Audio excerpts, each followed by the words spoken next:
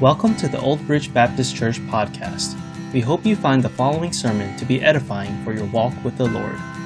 If you have any questions or feedback, please feel free to reach out to us on our Facebook page. You can also visit our website at obb.church for more info. Now here's the sermon. Have you turn your Bibles with me to Philippians chapter 3. I hope everybody had a good Thanksgiving and ready to hear from God's Word. I planned on originally speaking out of chapter 2 today, verses 12 through 30, but I felt as if God wanted me to preach this passage first and then go back to chapter 2. And that's okay because chapter 2, verses 12 to 30 is almost a parenthesis. So we'll go back to that next week. But this week, we're going to be considering chapter 3, verses 1 to 11. Now, let's just do a little review. 2 weeks ago, in Philippians chapter 1, verses 27 through chapter 2, verse 4, we spoke about unity. There's a bit of a problem in the church at Philippi. This is a good church. There's godly people. But even in good church with godly people, there's going to be problems. And there's a problem. Apparently, two prominent women, and we saw godly women in chapter 4, were having an interpersonal problem with each other. And it was no small problem. It was big enough for Paul to have to write about it. We saw last week that one of the key components with unity is humility of mind. And Jesus Christ is our example of humility and of mind as he gave up. He emptied himself not of his deity, but the privileges associated with his deity to come to the earth and serve and then to die on the cross. Now this week we're going to look at another problem. And I think this is probably a much bigger problem. And probably why Paul spoke about Christ as our example of not just humility, but what he had to suffer on the cross. Because he had to suffer on that cross to reconcile a sinful man to a holy God. And when people look at Christianity and say, yeah, Jesus died on the cross, but I have to earn my way to heaven, then you go back and say, well, then why did Jesus die on the cross? Why did he go through all that hardship? Why did God leave his throne and be battered and beaten on the cross if you had to earn your way to heaven? See, it downplays what he did. In Galatians chapter 2, verse 20, Paul said that, or verse 21, I think it is, Paul said, I do not frustrate the grace of God, for if righteousness comes through works, then Christ died in vain. In other words, if we had to earn our way to heaven, then there is no point of Jesus Christ coming to this earth. And we frustrate or we downplay what he did. And that's serious, to downplay what Christ did on the cross.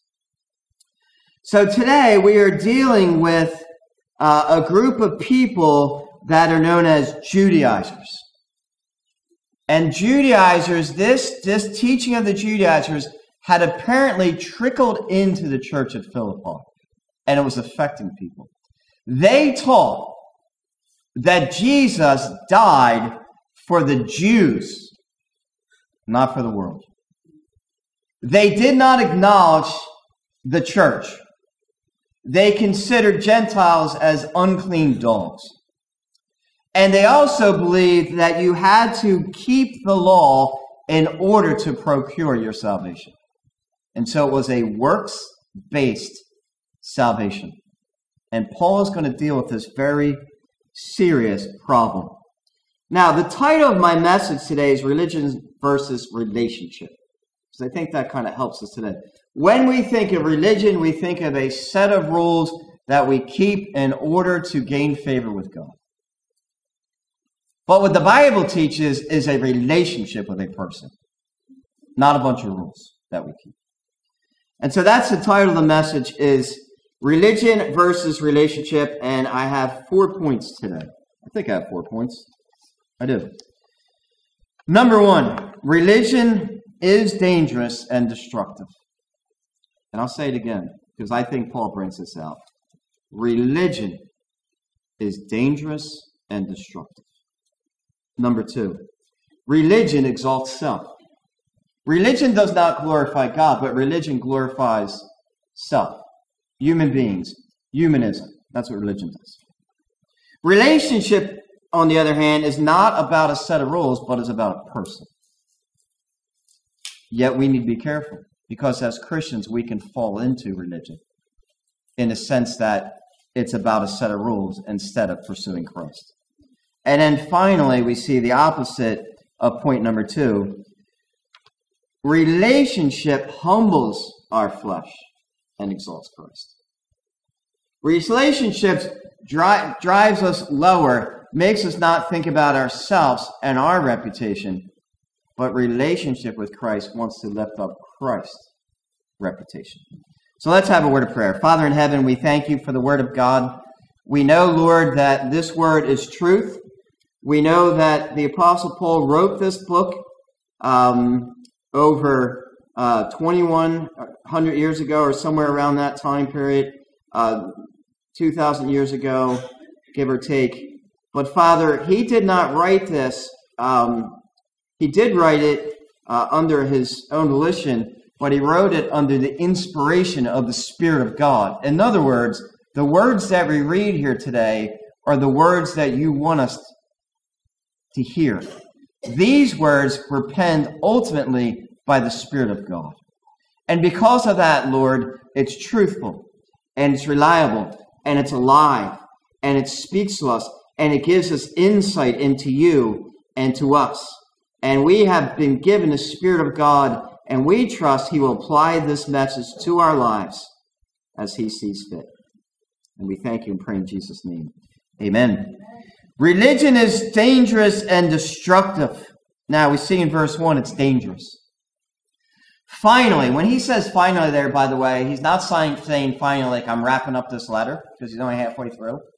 He's saying I'm moving on to the next problem. I'm moving away from this problem of unity, and I'm moving on to the next problem.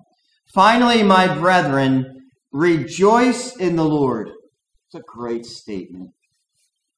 Find your joy in the Lord. And by the way, when you see that word Lord, that is kurios. Okay, that's and usually speaks of the Lord Jesus Christ. That word in the Septuagint, which was a Greek translation of the Old Testament, was the word they used for Yahweh, God's personal name. So Christ is referred to as the Yahweh of the Old Testament, which points to his deity. That's a bit of a side note. Rejoice in the Lord. Find your joy in God.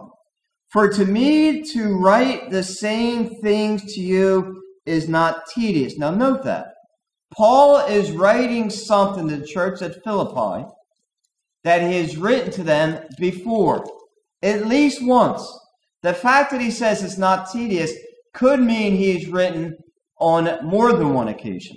So in other letters, now remember, Paul was writing letters to the church of Philippi. This one is just inspired by the Spirit of God. This is one that's part of the Bible.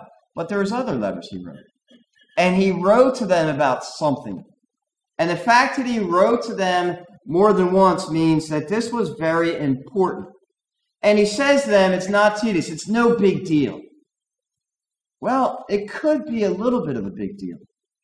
Because the fact that he had to write to them again means they weren't listening. They weren't listening maybe to what he was writing. So he's saying it's no big deal, but maybe you're not listening. But then he says this. This is why he wrote it. But for you, it's safe. What's the opposite of safe? Dangerous, right? So that means you're writing something that's safe because there's something that's dangerous. What is that? Again, that's the Judaizers. The Judaizers teaching that Christ is only the Messiah of the Jews. The Judaizers teaching that you have to keep the law in order to be saved and gain merits with God. And this is trickling into the church, and Paul is saying this teaching is dangerous. So I'm going to go over this again. So religion is dangerous. It's also destructive. And I get that because of a few things. First of all, because of the words that he uses, but also because of where it leads people.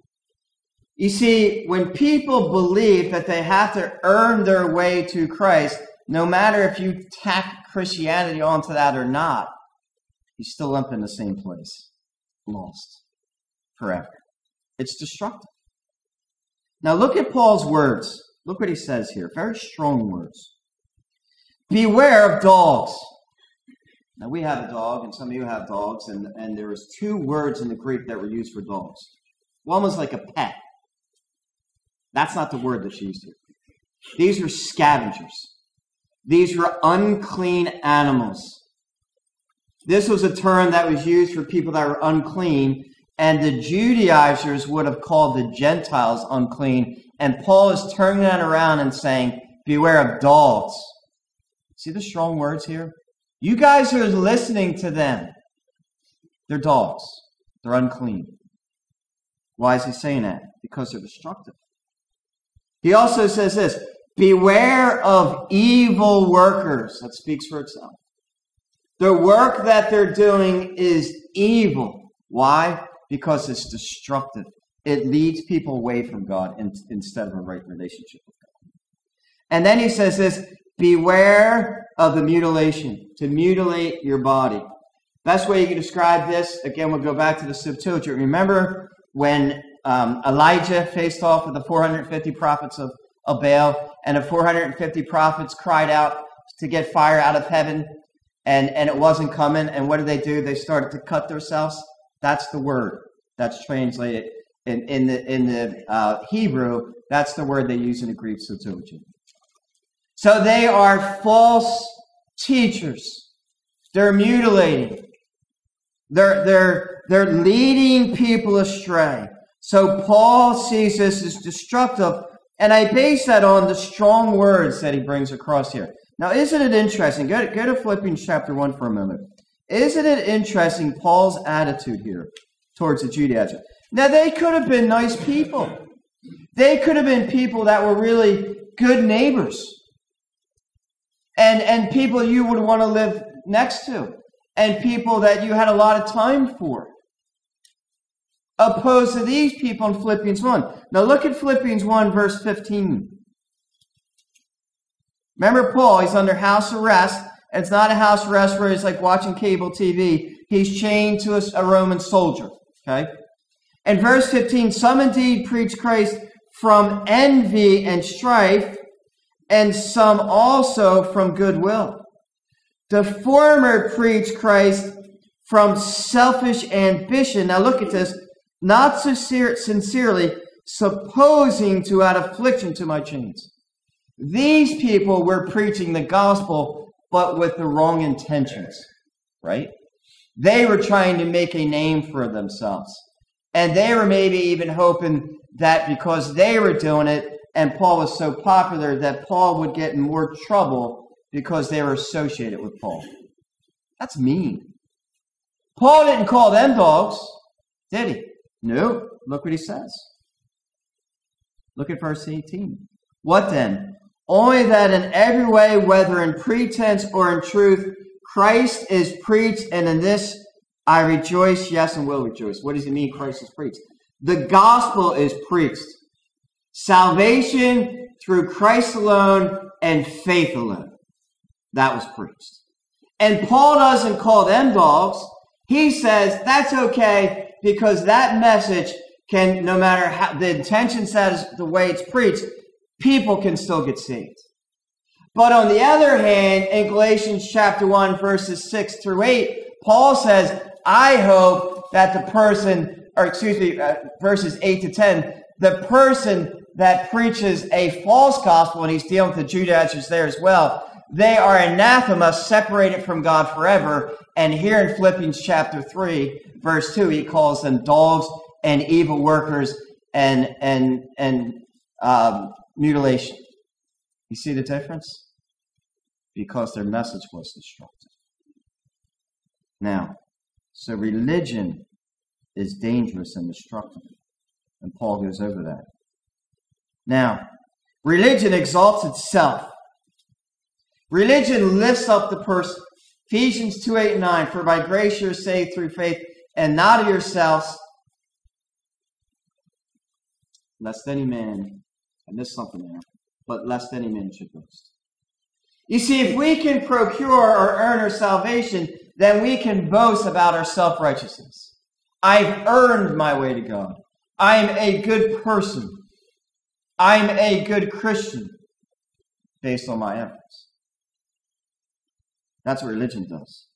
And Paul knew that because Paul was the chief of that. And that's what he's going to bring about here.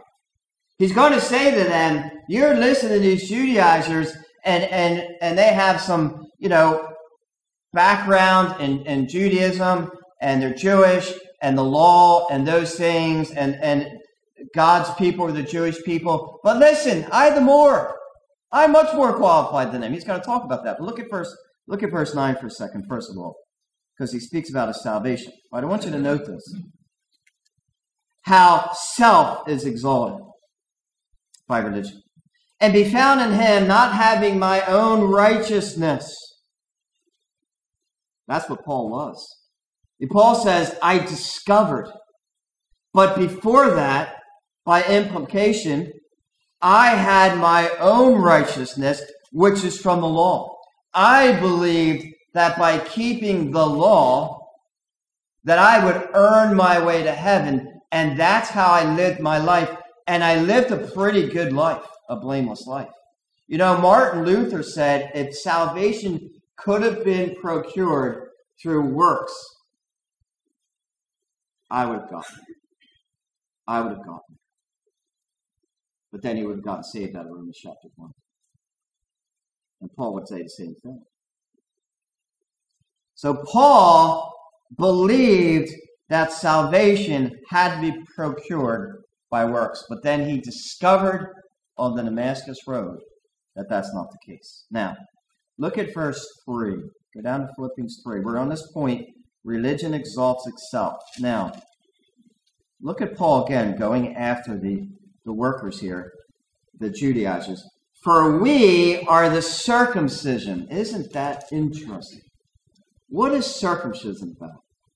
Well, that is generally a term given that the Jews would consider themselves the circumcision. It has nothing to do with salvation, by the way. In Genesis 15, Abraham, verse 6, believed God and he was saved. You're saved in the Old Testament the same way as you're saved in the New Testament. By faith. Okay? Generally speaking, they looked forward to Christ coming, and we look back at Christ who already came. Generally speaking. But it was always by faith. What did Abraham know? Not sure. But he was saved by faith. Romans chapter 4 talks about that. Circumcision has nothing to do with salvation. Just like baptism has nothing to do with salvation. In Genesis 17, circumcision is implemented. And on the 8th day, God said that the children are supposed to be circumcised. Who? The descendants of Abraham. Abraham is known as the father of the Jewish religion. Abraham had a son, Isaac. And Isaac had a son, Jacob. And Jacob's name was changed to Israel. And then he had 12 sons, and that's the 12 tribes of Israel. Anyone that is a physical descendant of Jacob is a Jew. Physical. God made a promise to Abraham and said, I am going to make a nation out of you. In order to have a nation, you need to have people and a land. And God gave them people and a land, and that's the nation of Israel. And they refer to as circumcision because they were circumcised as part of the Abrahamic covenant. In other words, you're Jewish and God's going to give you land. Land is still in the future. Now, Paul turns that around. And I want you to go to Romans chapter 2, verse 28. Because he says that now remember, the church at Philippi, the city of Philippi, was a city that was a Roman city. In fact, it was called in its day Little Rome because they were trying to make a great influence of Rome in that part of the world. Okay, and I think the city of Philippi, if my memory serves me correct, was Philip, who was the father of Alexander. And there was a lot of Hellenism in that city, so they're trying to change that around. Point is, there's a lot of Gentiles. There's a lot of Gentiles in Philippi. So they wouldn't have been called the circumcision. Now, go to Romans chapter 2, verse 28. So Paul is saying, they're believers here, and we are really the circumcision. Now look at Romans chapter 2, verse 28. This is Paul's writing this again. He says this. For he is not a Jew who is one outwardly, nor is circumcision that which is outward in the flesh. You know what the problem of the Jews was? This was the problem that Paul deals with in the Romans in the beginning. They thought, and Christ dealt with as well, because I am a physical descendant of Abraham, I am God's chosen, and therefore I will be part of God's kingdom.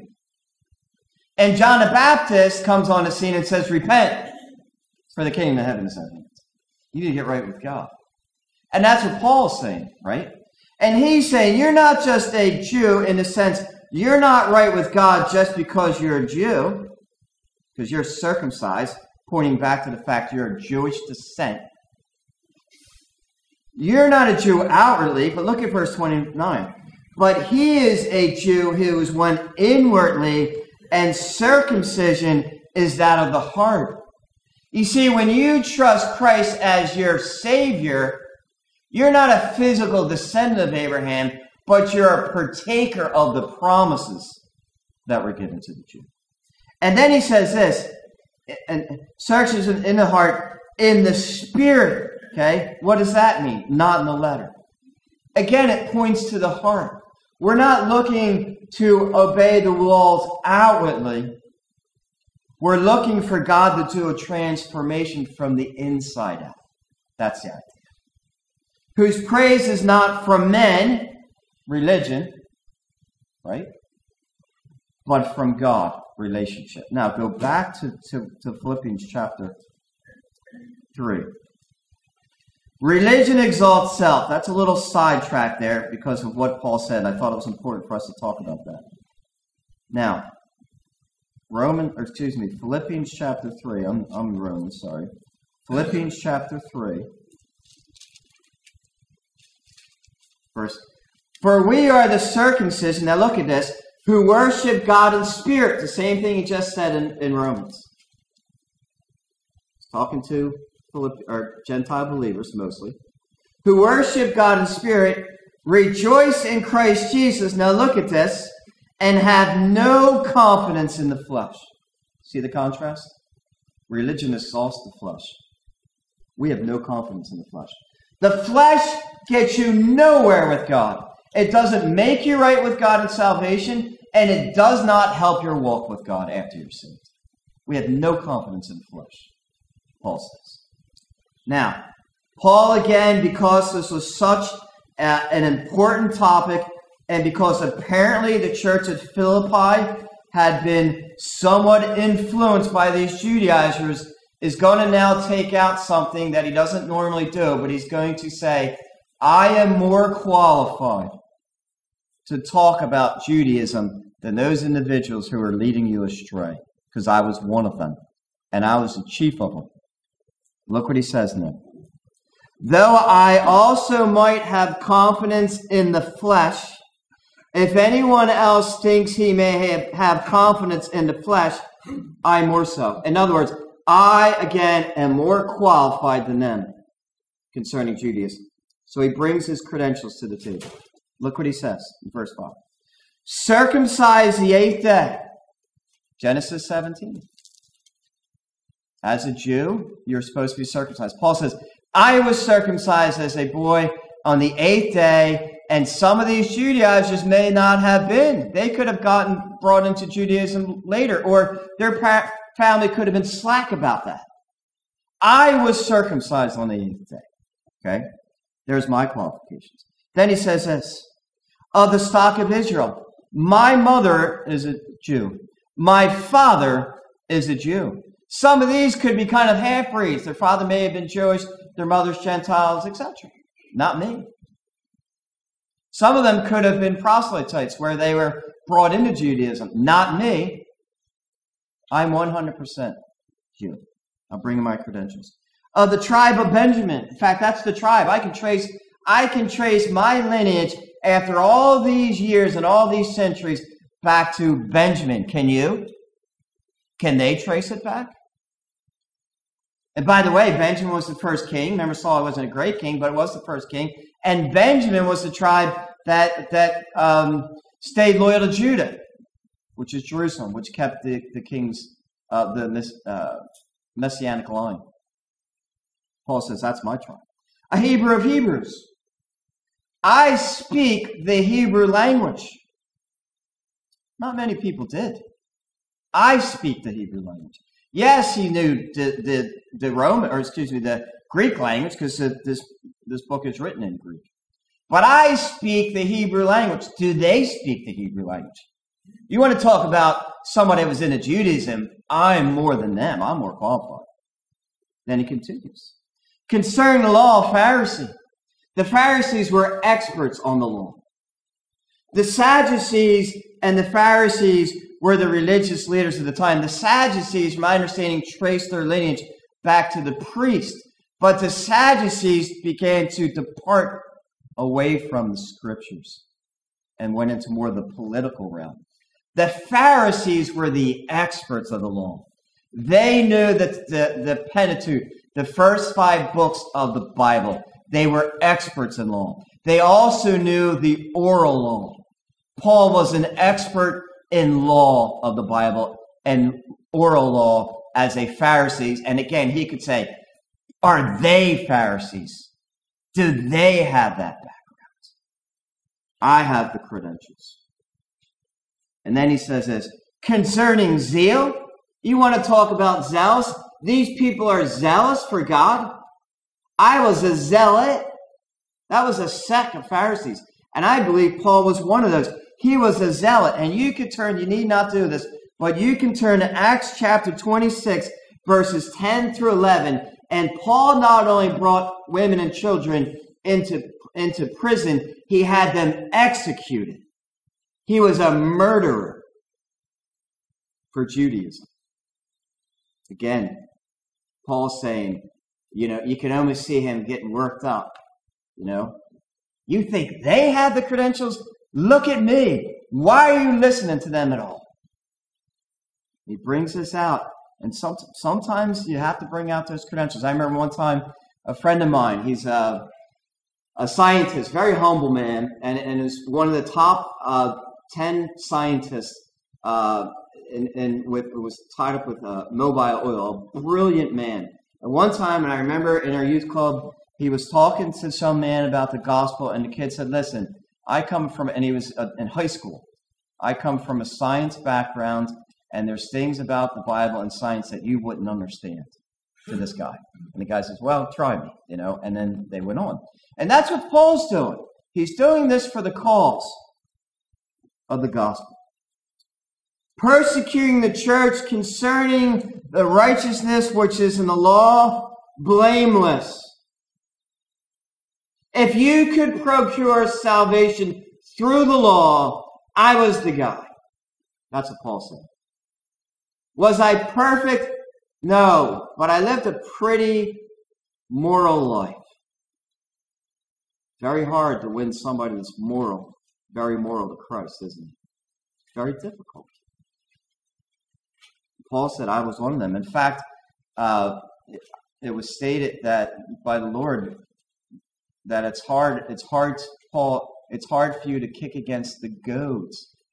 He was being goaded by God, and he was kicking against it, which makes it worse. Now, Paul says this. He lays the platform. Again, we're in this point. Religion exalts self. But what things were gained to me, these I have counted loss for Christ. Paul says this. That word gains is a plural. Think of it as gains. Those things that were assets to me. All my credentials, I lived my whole life. These were assets to me to earn merit and favor with God. And Paul said, I count it. It's in the perfect tense. It means it's a complete action. I count it. There's a time when I realized that all these things were actually detrimental to me. And that's what these Judaizers are trying to do to you. They were lost. I counted them lost for Christ. And so religion exalts self. And there is no one that was more into religion than Paul. And he said, these things that we thought were gain are not gain. Now, we move on to our third point. Relationship is not about relationship is about a person, not a set of rules. And Paul brings that out here in verses 8 to 10. Yet indeed, I also count all things lost for the excellence of the knowledge of Christ Jesus my Lord. And I'm going to revisit that in a second, because there's a lot of power there. But I want to show you this as well. For whom I have suffered the loss of all things.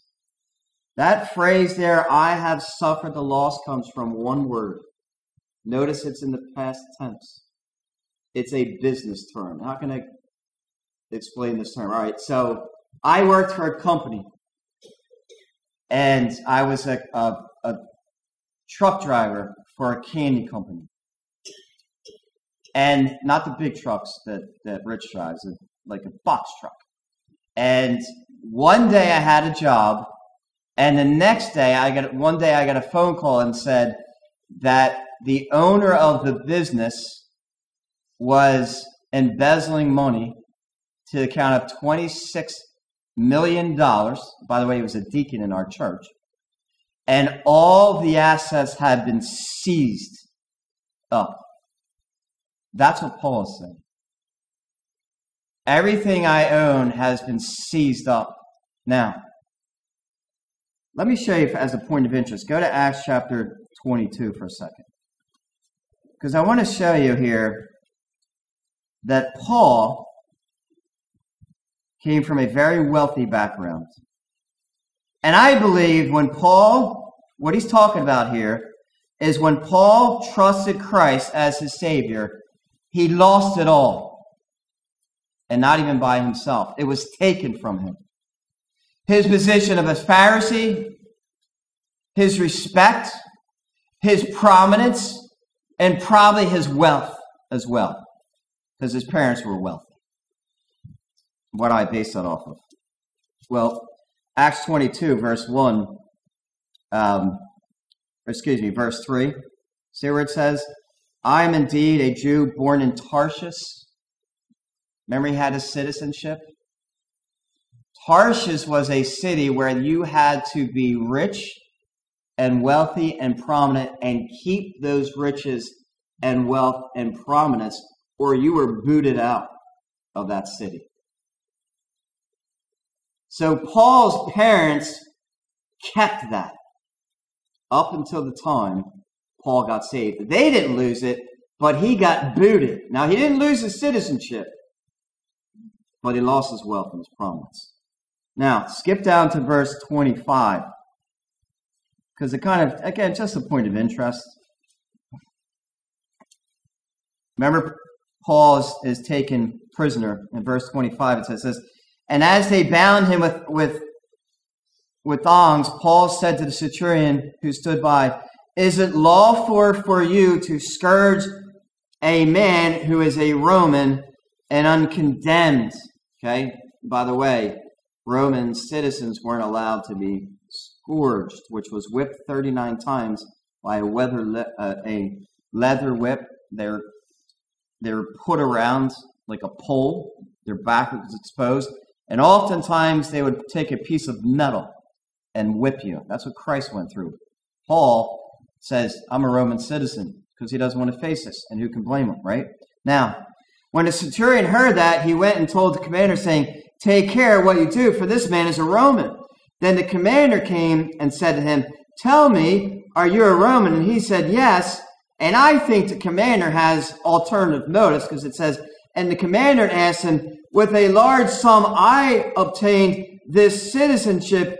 And Paul said, but I was born a citizen. I think he knew Paul was from Tarsus, because that would have been common knowledge, and it would have been passed down. And he's basically saying is, I got it for a large sum of money. If you give me a large sum of money, maybe we could work something out.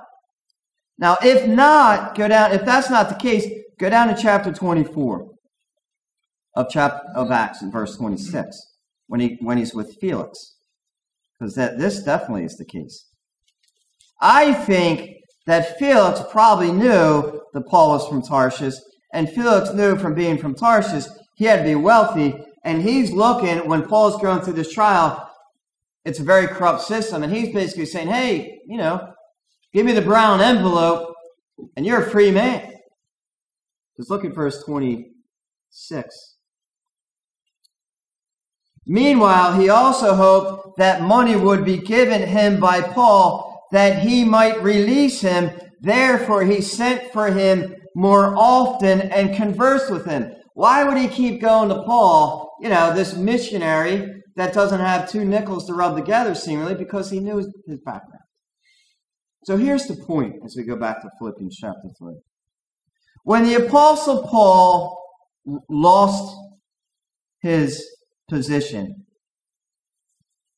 he lost a lot, humanly speaking.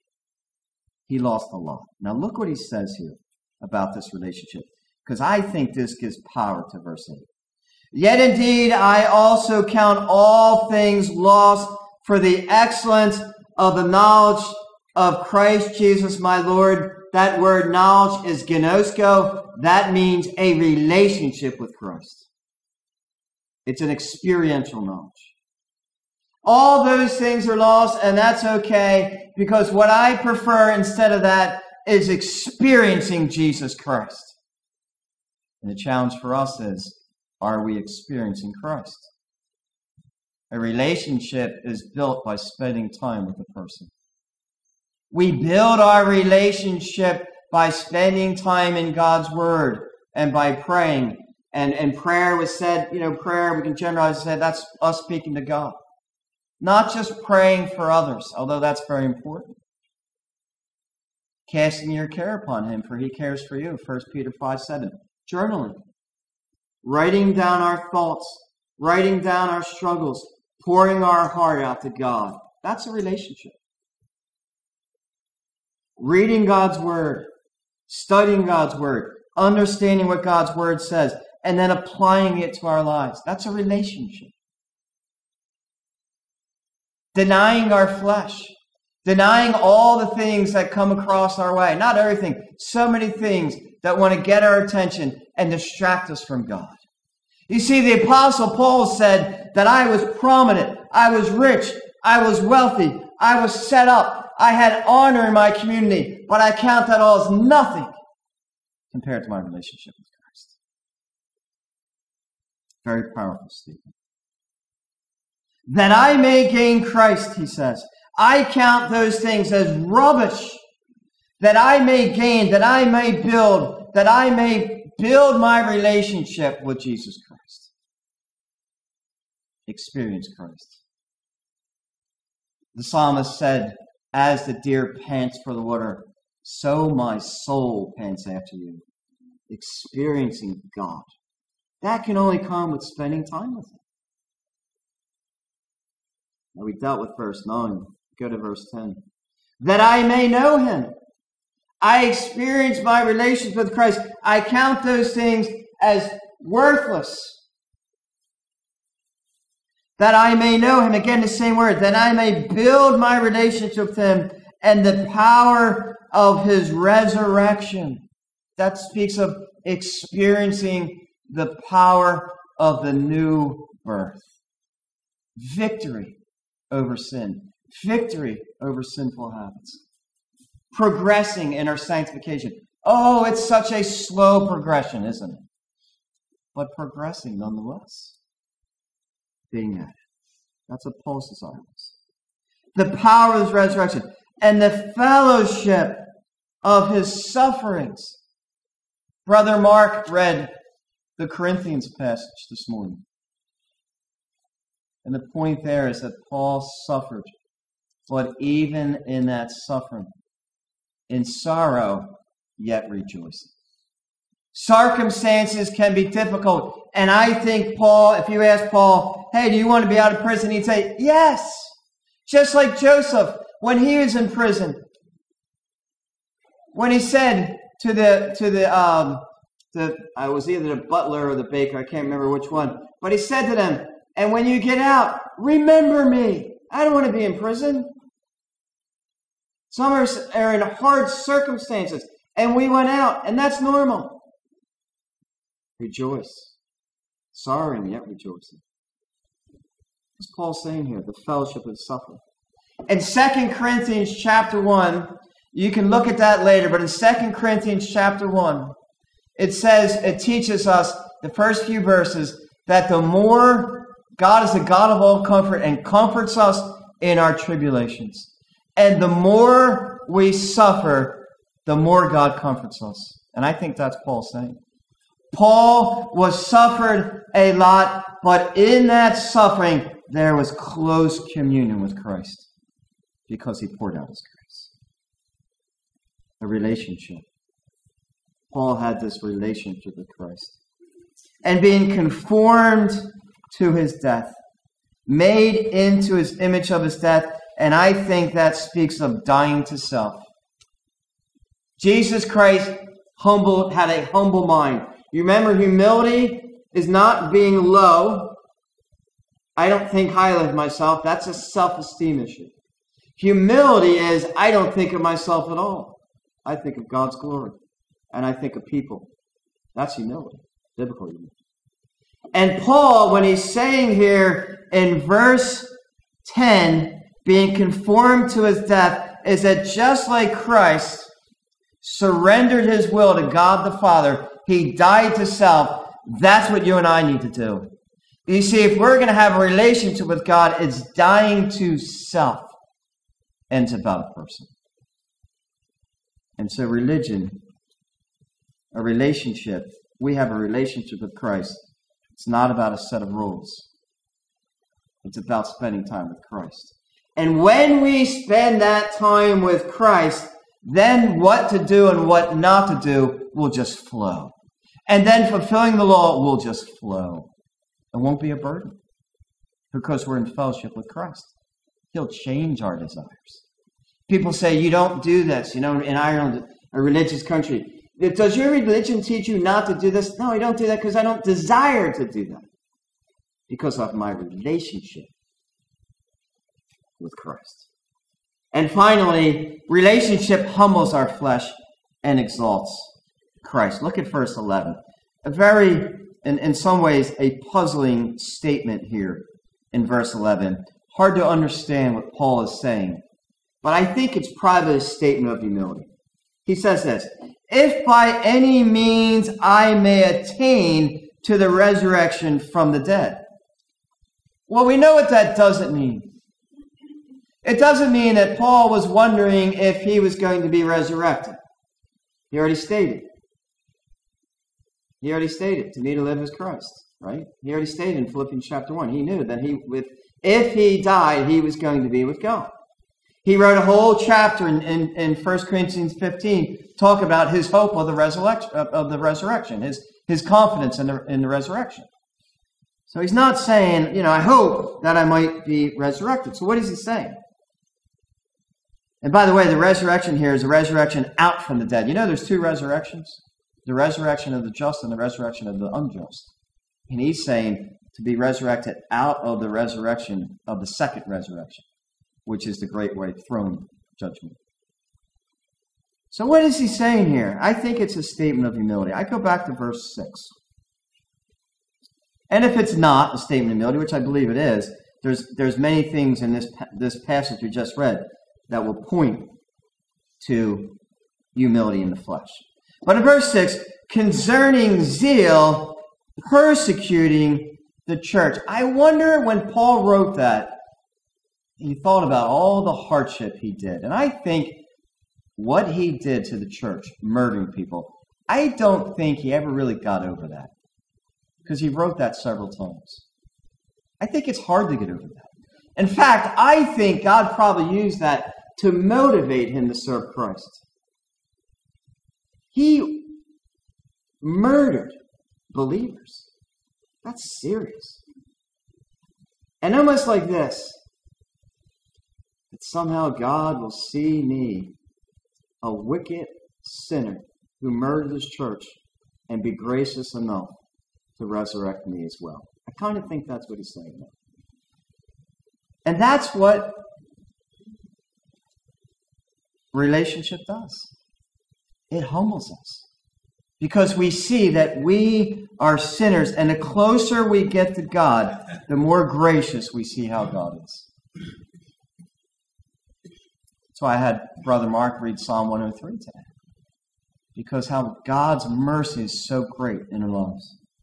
But look at verse 3 as well, here in this chapter.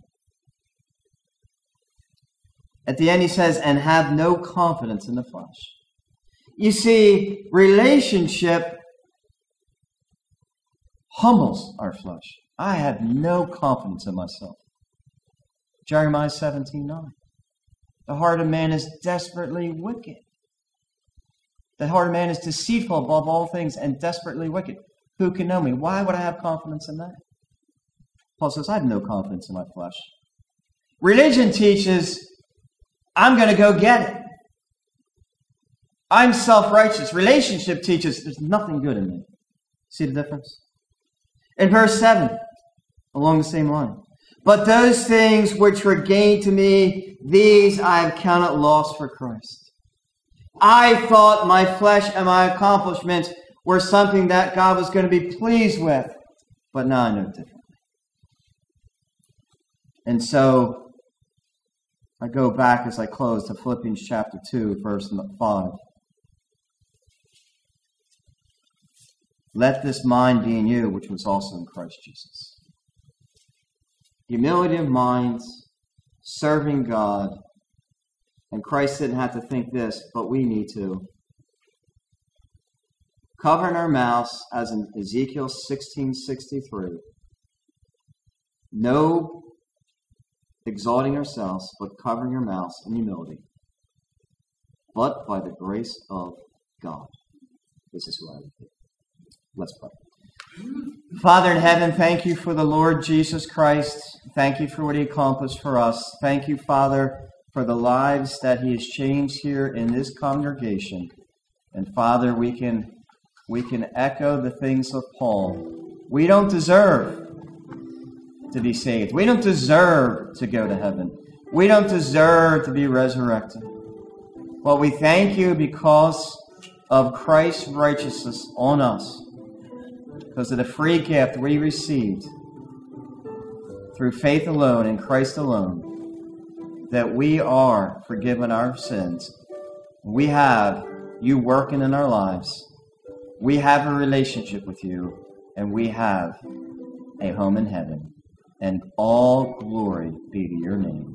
We pray in Jesus' name. Amen. Thank you for listening to this sermon from Old Bridge Baptist Church.